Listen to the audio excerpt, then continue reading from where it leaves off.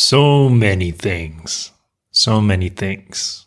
will be revealed to us if we merely observe and exercise our discernment to think about what we observe. Let's begin.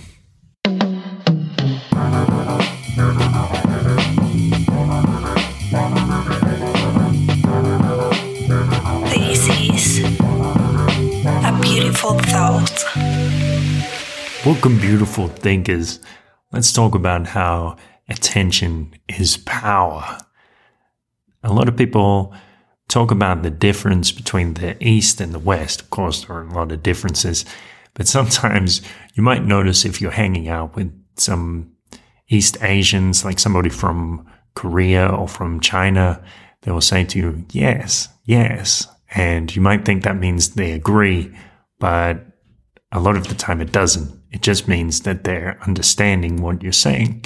And so you have this situation where a Chinese businessman and a businessman from the United States go to a meeting and, let's say, be a little stereotypical. So the businessman from the United States is like a typical gringo.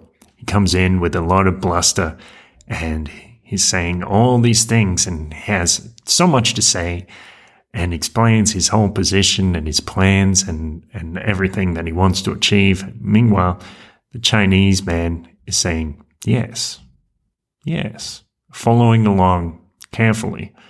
What happens at the end of the meeting in these negotiations? The American walks out with the same amount of knowledge that he came in with.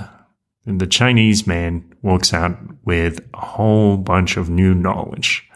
And it's funny because the American, while he thinks he's controlling things, he's actually yielding in some certain sense.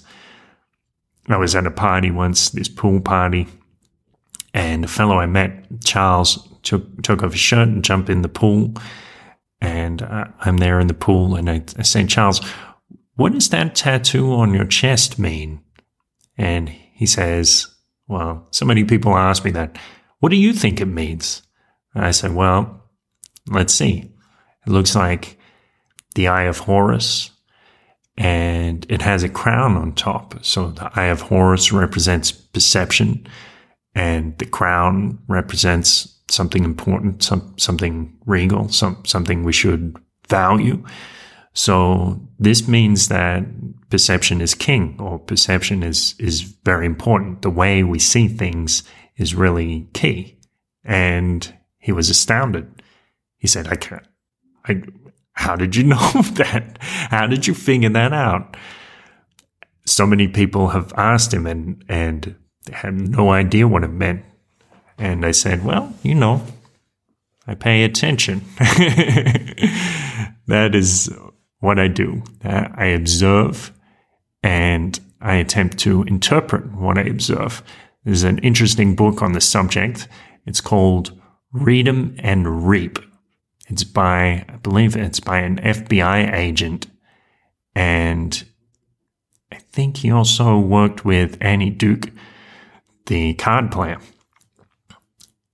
And of course, in poker, as in federal investigations, observation is very important.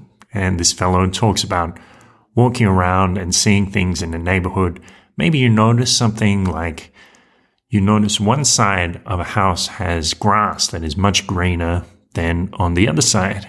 And you think, that is interesting. I wonder what could have caused that. And you begin to form a hypothesis and say, well, perhaps there's a leaky pipe on one side of the house, and that's what causes the grass to be greener. Or come up with some other hypothesis. You might not necessarily test the hypothesis. In some situations, you do.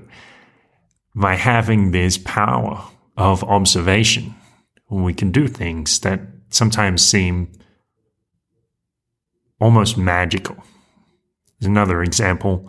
My monk friend, once he arrived late to chanting or to a prayer meeting, I guess I could say, and he, from the situation, from the way he walked in, he couldn't just look over and see the page number. He was too far away. So he didn't know at what point in the prayer or the chant they had got to. So he looked over and somehow he turned to the correct page and followed along with the chant. And later, his fellow monk, whose book that my monk friend had seen, he said to him, how did you do that? Like, you must have the eye of the Buddha. Something very unusual is happening here. And my monk friend said, no, it's actually what I did is something quite simple.